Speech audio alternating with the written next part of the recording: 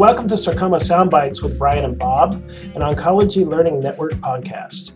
Good afternoon. This is Bob Mackey at the University of Pennsylvania, along with Brian Van Tyne. And I'm at Washington University in St. Louis, and this is Sarcoma Tidbits with Brian and Bob. I think that, our focus for today should be Ewing's, given the amount of data that came out. I mean, there is a lot that goes on within this one disease, because it really isn't one disease. Indeed. Despite having the unique translocation that's associated with most of them, there are certainly variations of the theme, and we certainly know that the adults behave a lot differently than kids do, don't they?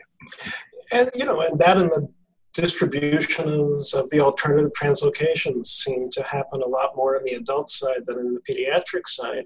But we extrapolate all the data from these large pediatric trials onto the adult population, and is that the right thing to do?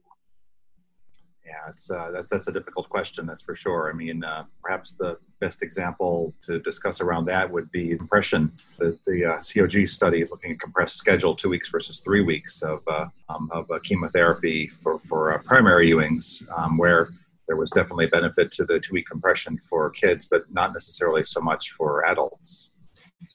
I found in clinical practice, and no matter how much I want to compress a schedule in an adult, they don't have the bone marrow to do it. And so it's, you lose the ability to do something that's quite amazing as you get older, just because I think you are older. Certainly went back to what's different about the adult tumors. Most of those happen in the soft tissue versus the primary Ewing sarcomas, which are usually in the bone in kids, right? Yeah, no, I mean, it's an interesting problem because everybody thinks that Ewing sarcoma is a pediatric disease, and that's one of the more common things I see in clinical practice. Absolutely. Well, I guess we may as well dig in on that first abstract, which I think was appropriately the most important one of the session, I have to say. I'd agree. I think that the one we should probably talk about first is looking at whether VIDE or VDC versus IE should be standard of care. And I think that, our colleagues have done this heroic effort bringing together, institutions from around the world to get a large enough study together that actually allowed for something with power. And I would have never thought of the question myself. I thought these things were going to be equivalent. The U.S. schedule, if you want to call it that, of vincristine, doxorubicin, Cytoxan alternating with ifosfamide etoposide, versus the VIDE, kind of putting everything together, throwing out the Cytoxan and giving that as a single regimen, which is the European standard. That really took, like you said, a huge organizational effort, as has been done for osteosarcoma as well, but to organize that around Ewing sarcoma, extremely useful, and obviously, now that we have the data, a very productive study at that. Yeah, no, I think it's quite interesting that, the winner becomes sort of the American standard that we're used to, which is VDC alternating with IE. And it is interesting that, by using two different nitrogen mustards within the regimen, this may be part of why we're seeing a difference, but no one's actually done that as a single agent study. Yeah, there have been comparative studies over the years looking at ifosfamide versus cyclophosphamide, for example, right? And those really have not shown very much across soft tissue sarcomas, that's for sure. Yeah, no, but I think that, we got an answer.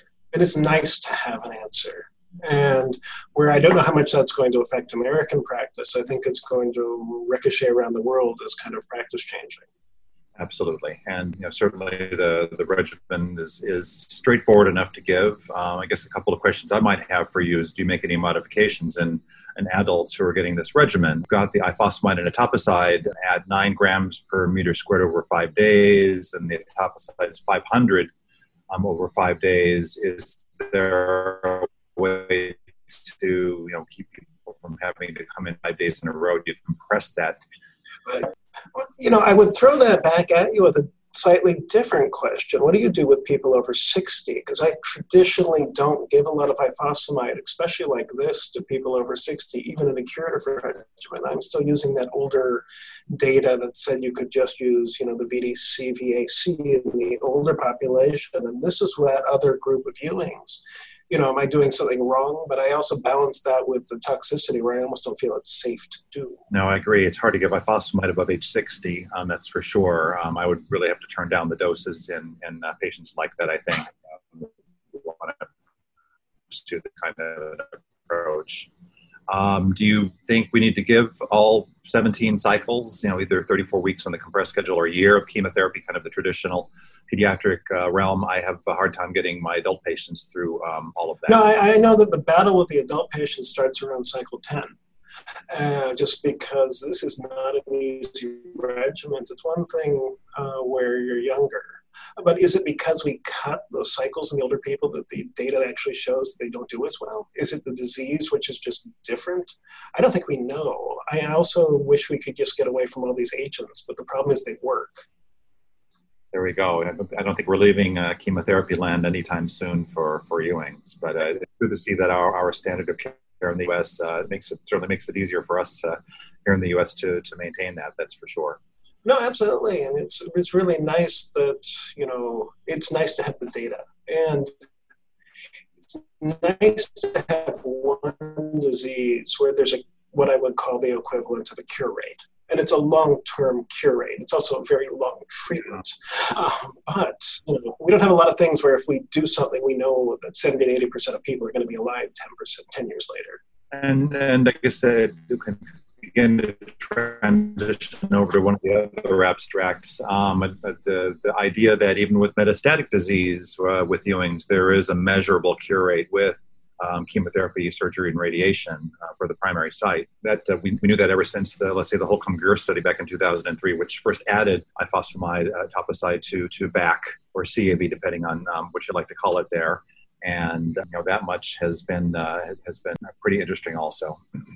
I think that you have to approach every Ewing's patient with their shot at cure, and just not assume just because they're stage 4 presentation that it's a game over move. You actually have to treat the patient and not undershoot. So that metastatic disease setting also brings up a couple of issues. Number one, what can we do to help those folks out? And that gets to at least one of the papers, at least tangentially, about using high-dose therapy for patients with Ewing sarcoma. There have been a number of studies looking at this, phase 2 and randomized studies that have been difficult to perform just because it's a small number of patients, oftentimes looked at in the relapse setting versus the primary setting, a challenging group of patients where since there's so few, you need to accrue patients over many years. And so does high-dose therapy really benefit patients or not? It's a challenging question.